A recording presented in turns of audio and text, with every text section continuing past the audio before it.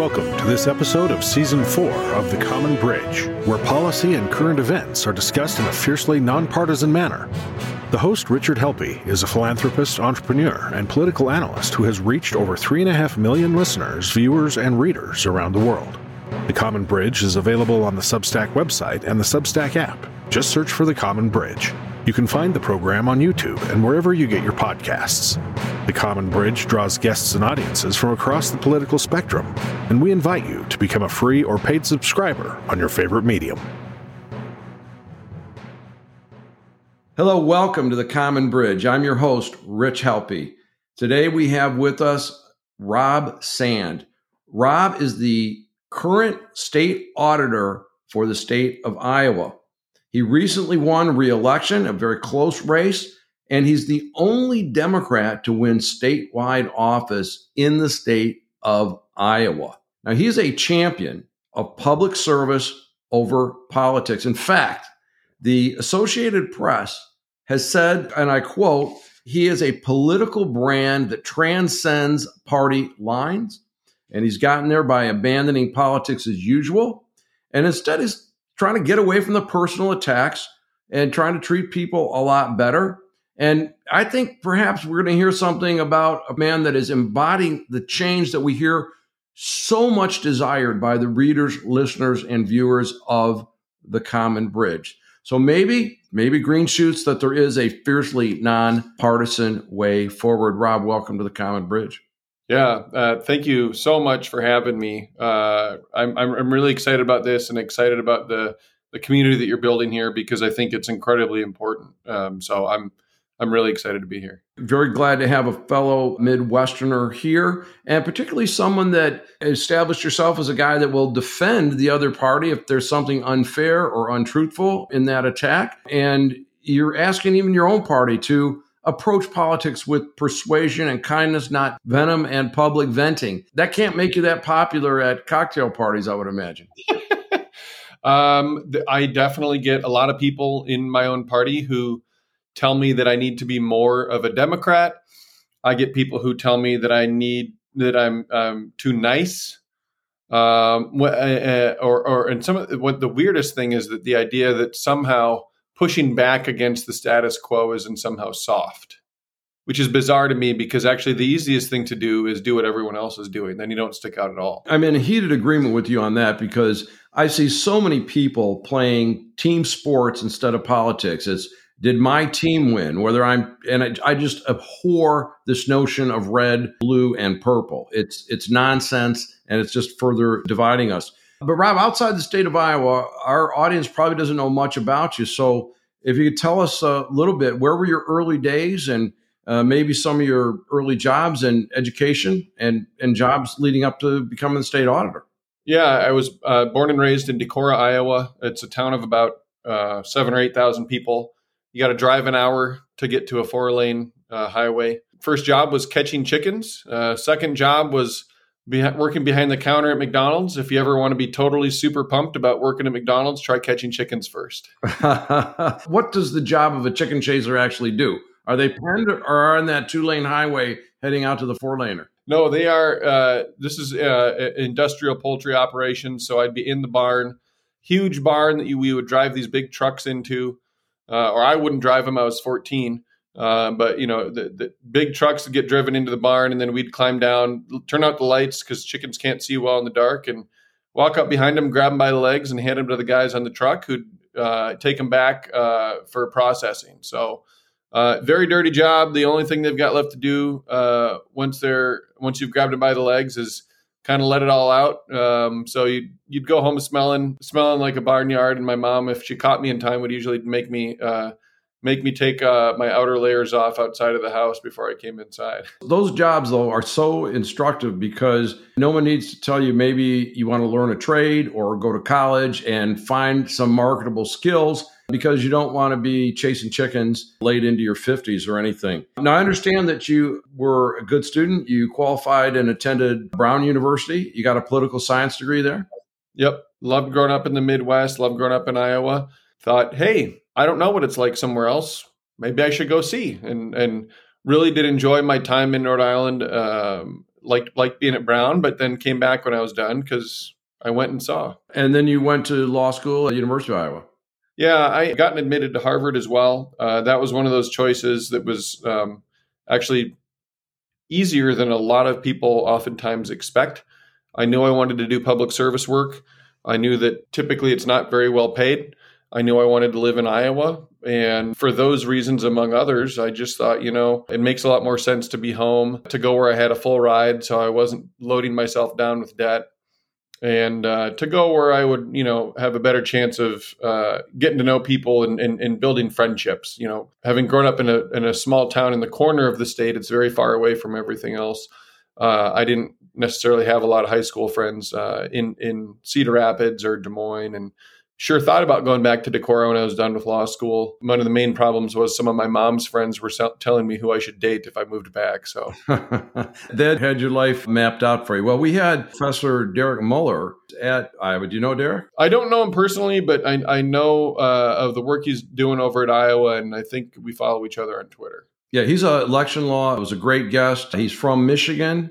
And given that Michigan's on its way to Arizona to play TCU, I suspect he may be coming in with a little maize and blue to work. And of course, Michigan's former quarterback's heading out to Iowa.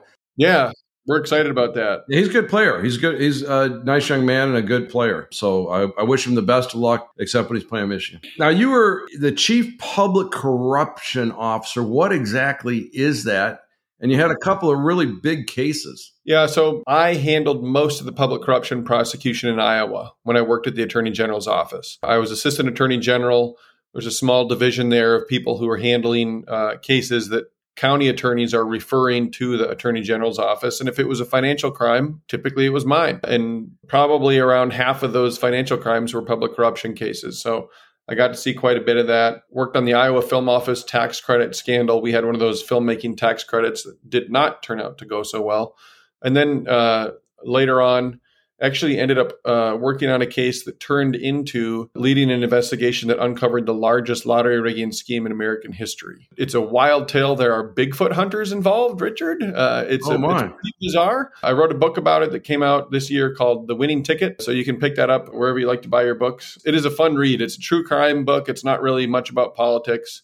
I note at the very end that I left the office shortly afterwards and ran, but that's about it. Called The Winning Ticket, Uncovering America's Biggest Lottery Scam. And I have not read the book yet, but I will. But you took on elected and appointed officials. You also knocked heads with Republicans, Democrats, attorneys, investment advisors, embezzlers, and other people that exploit the elderly. So there were a lot of guys on the bad guy side of that equation. So I'm fascinated to read about that. And it always amazes me that with so many easier ways to make an honest living, that someone would turn to that. Put that same effort, same intellect in a legitimate enterprise, they'd probably do a lot better.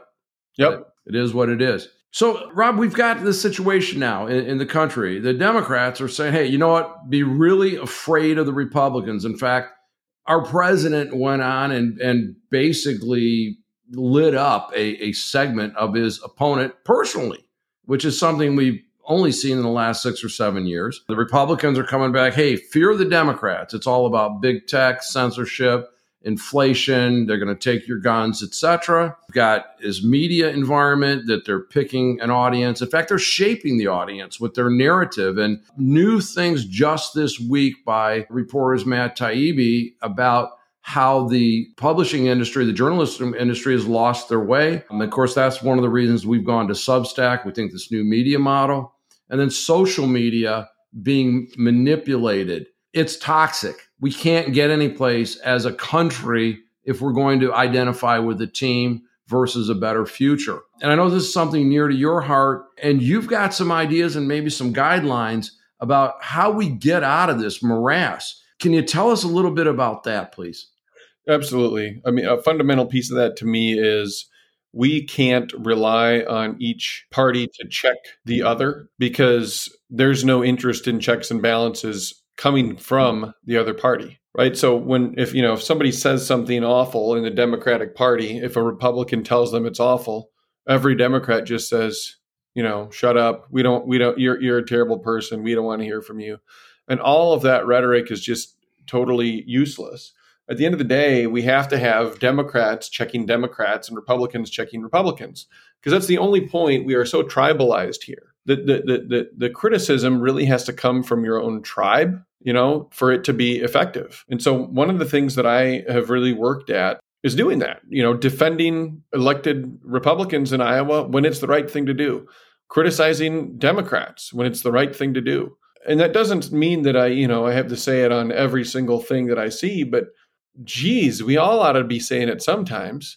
And it's not particularly hard. All I'm saying we ought to be doing is doing the things that we were all raised to do. Remind people that it's good to be nice. Remind people that it's not nice to call names. Remind people that criticizing someone for something also makes other people who may have that trait feel criticized too. It's not complicated stuff. And yet, the more I have done it over the last 4 years, I oftentimes get pushback from Democrats who are upset that I'm defending a Republican. When at the end of the day, to me, I'm defending kindness. I'm defending decency. And the fact that it happens to be about someone with a particular letter behind their name, to me, doesn't matter. I mean, if we want to get to a better place where we can work together, where we can solve our problems, where we can be strong, we're going to have to put away some of the cruelty and some of the partisanship that's gotten us to where we are right now. Indeed. And in recent days, we've had former President Trump invite someone, I think his name's Fuentes, or had dinner with him. They got together in some manner. And almost the next morning, there was this screaming going on Twitter and other social media platforms and in certain publications saying, hey, no Republicans have condemned this. But my experience has been that we've had a number of these occasions where the story really wasn't a full story, but it's almost another way to attack the other side. They did something, their own party's not condemning them, therefore they're all evil, therefore vote for us. But you've talked about a guiding principle about evil actions versus evil people. Isn't it a little odd that we're even having that as a conversation? Probably. Yeah. I think you're right about that. That to me is just one of those things that, and this goes back a long ways. I mean, I remember, boy, this is, before I was running in 2018, it was probably a couple of years before that. It was pre-Trump even. We still had, even in the Democratic Party, this sort of like, oh, that's a bad person. You shouldn't say anything nice about them. I have one specific recollection about it where Chief Justice John Roberts gave a graduation speech at a really highfalutin DC private high school, where all the kids there, I'm sure, are sons and daughters of the most wealthy and powerful people in the area. And what impressed me about the piece of the speech that I saw was that he said, something to the effect of, I hope you have failure in your life because that'll help you have empathy for people who have failed. I hope you have to struggle in your life because it will give you empathy for people whose life is mostly made of struggle. And a lot of just sort of like reminding them of their positions in society and their privilege in a way that I thought was effective and nurturing, while at the same time, being serious about the fact they had all these advantages. And I remember sharing that on Facebook and having friends of mine say, well, you shouldn't share anything by John Roberts. He's a terrible guy. I disagree with most of, I disagree with plenty of his decisions.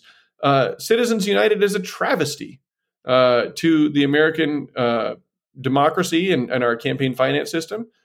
But he had a good point that day. And I feel like when somebody has a good point, we have to be willing to say, hey, wait a minute.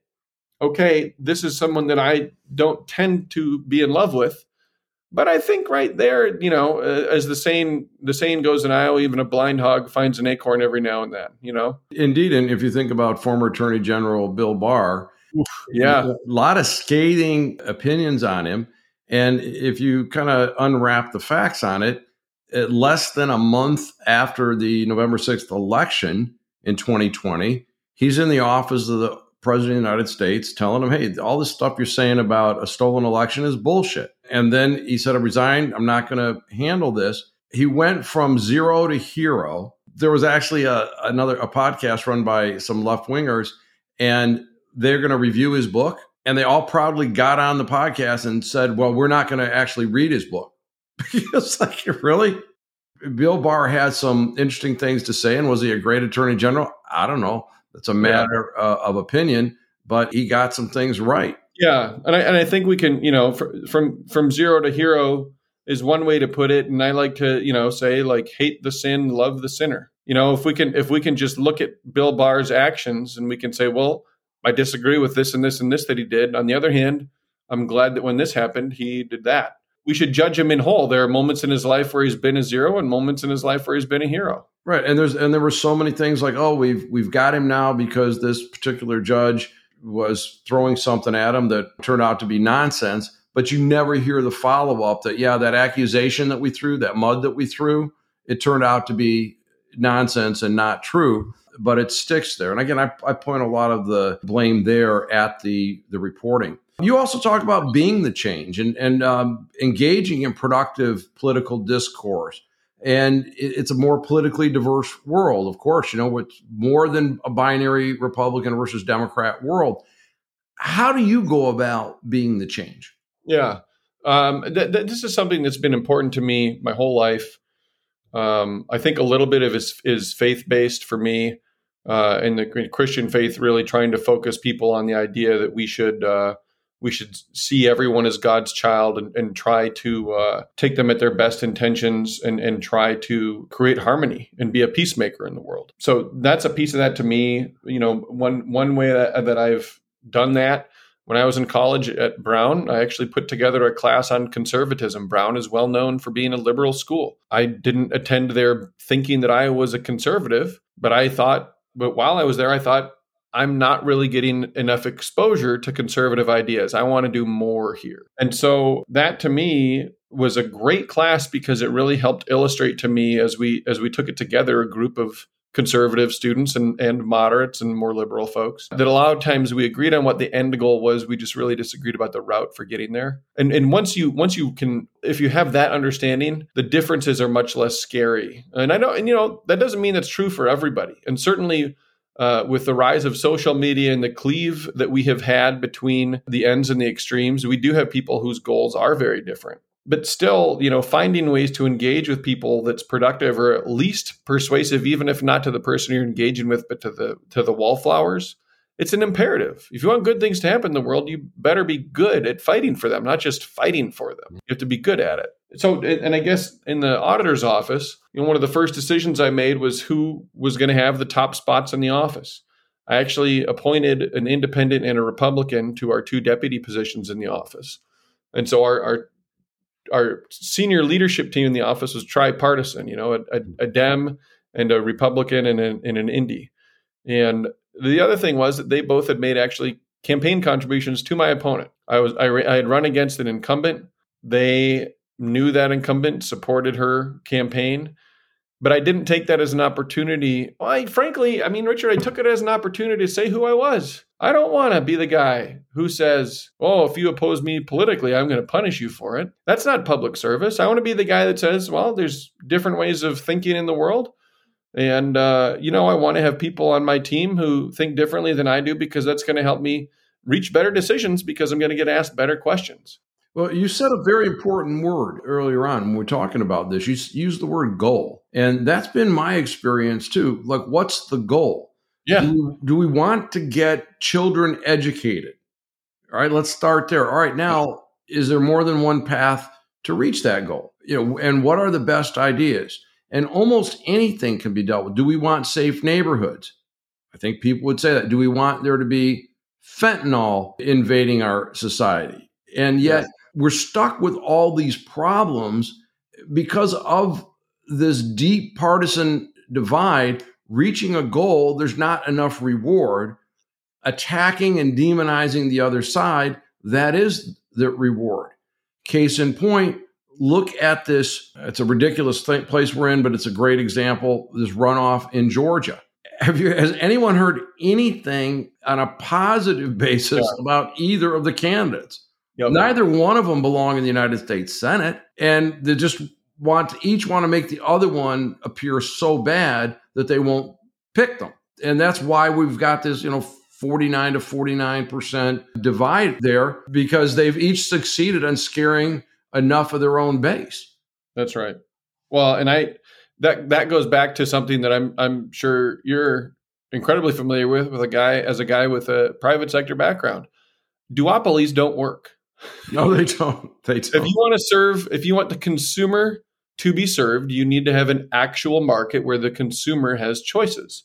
And citizens are not consumers, but if we want to look at it through that lens, you're right. At the bottom of at the end of the day, the bottom dollar, the bottom line, when you have only two choices, each of those choices understands, I don't have to have you love me. I just have to have you hate the other one more than you hate me. And it could be by name calling. What I encourage people to do is ask the second question. And I've been spending some time researching some of the school districts, and people are making this case, well, they've become partisan. They've become extremist.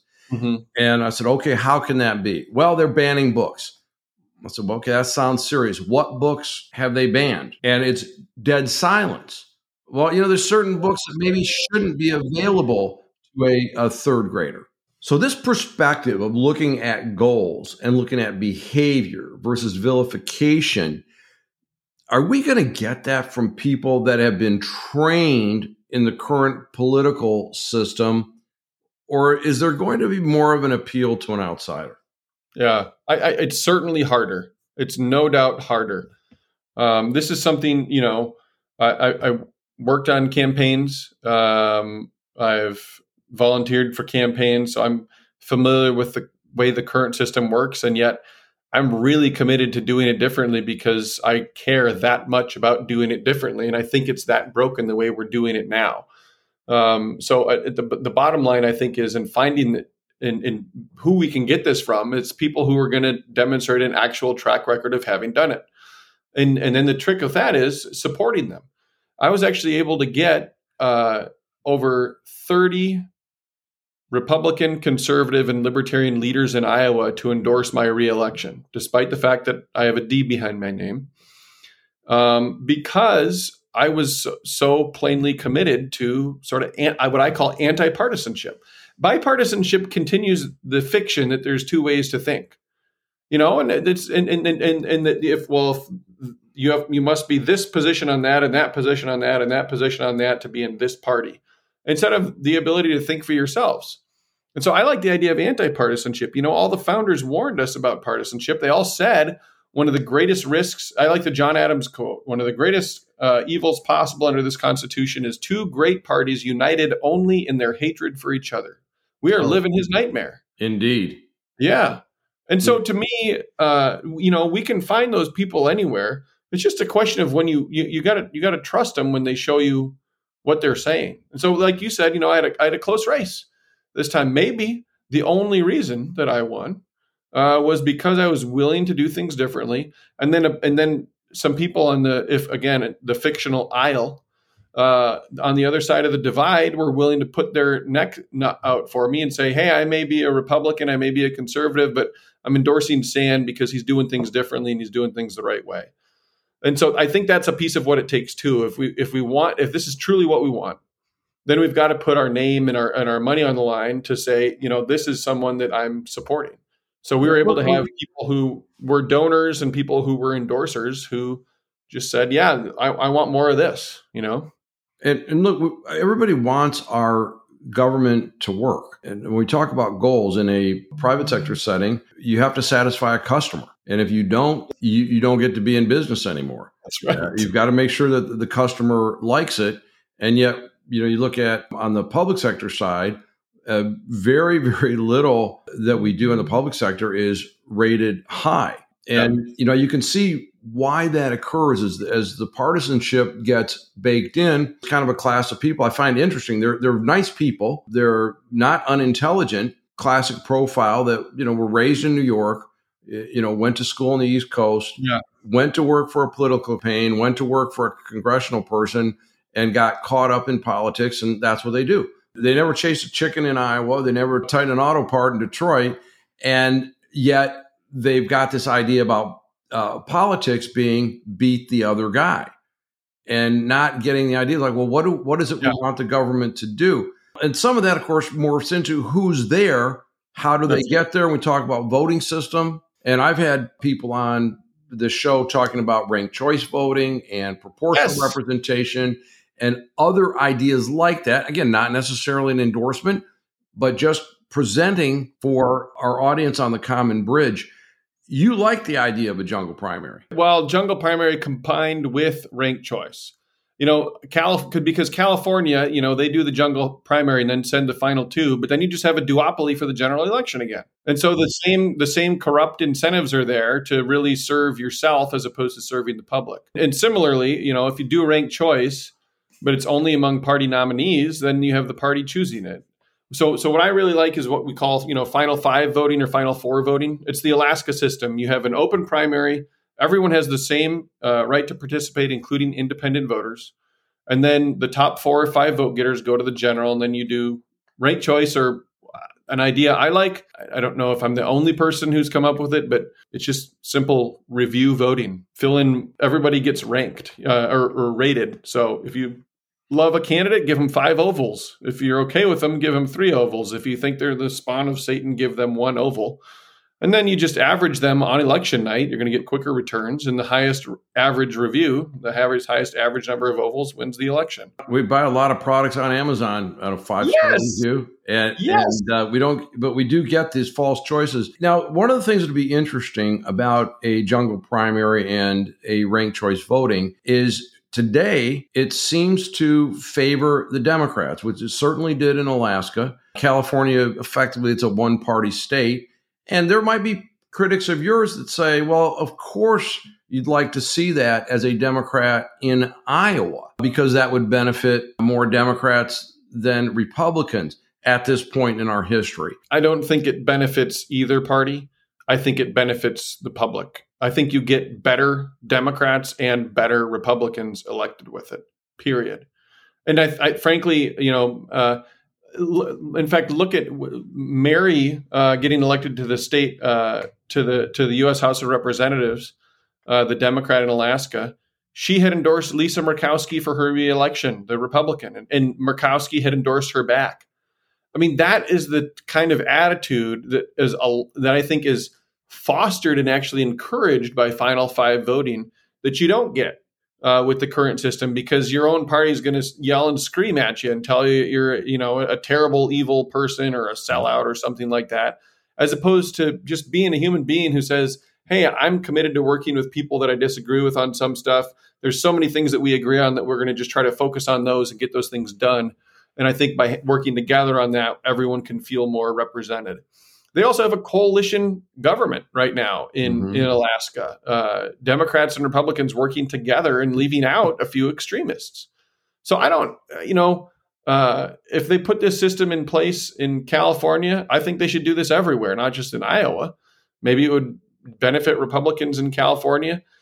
Again, at the end of the day, I think what it leads to is less about partisanship and more about public service. And so if it benefits one party here and one party there, I think that's only incidental in the bigger link to public service. And frankly, popularism, not necessarily populism, but popularism, where every candidate can look at an issue and say, 70% of people believe in this. I've always kind of gone back and forth, but I suppose maybe I should support it.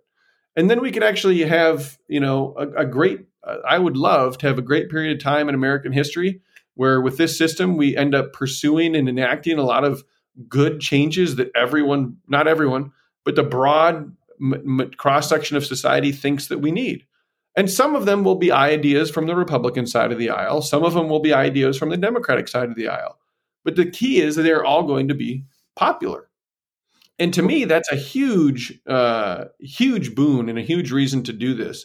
Because right now, I've proposed numerous ideas here in Iowa saying, hey, we should do this, we should do that. Ideas that should be popular. And everybody says, they like the idea, they think it's fine, but they don't want to do it because you have a D behind your name.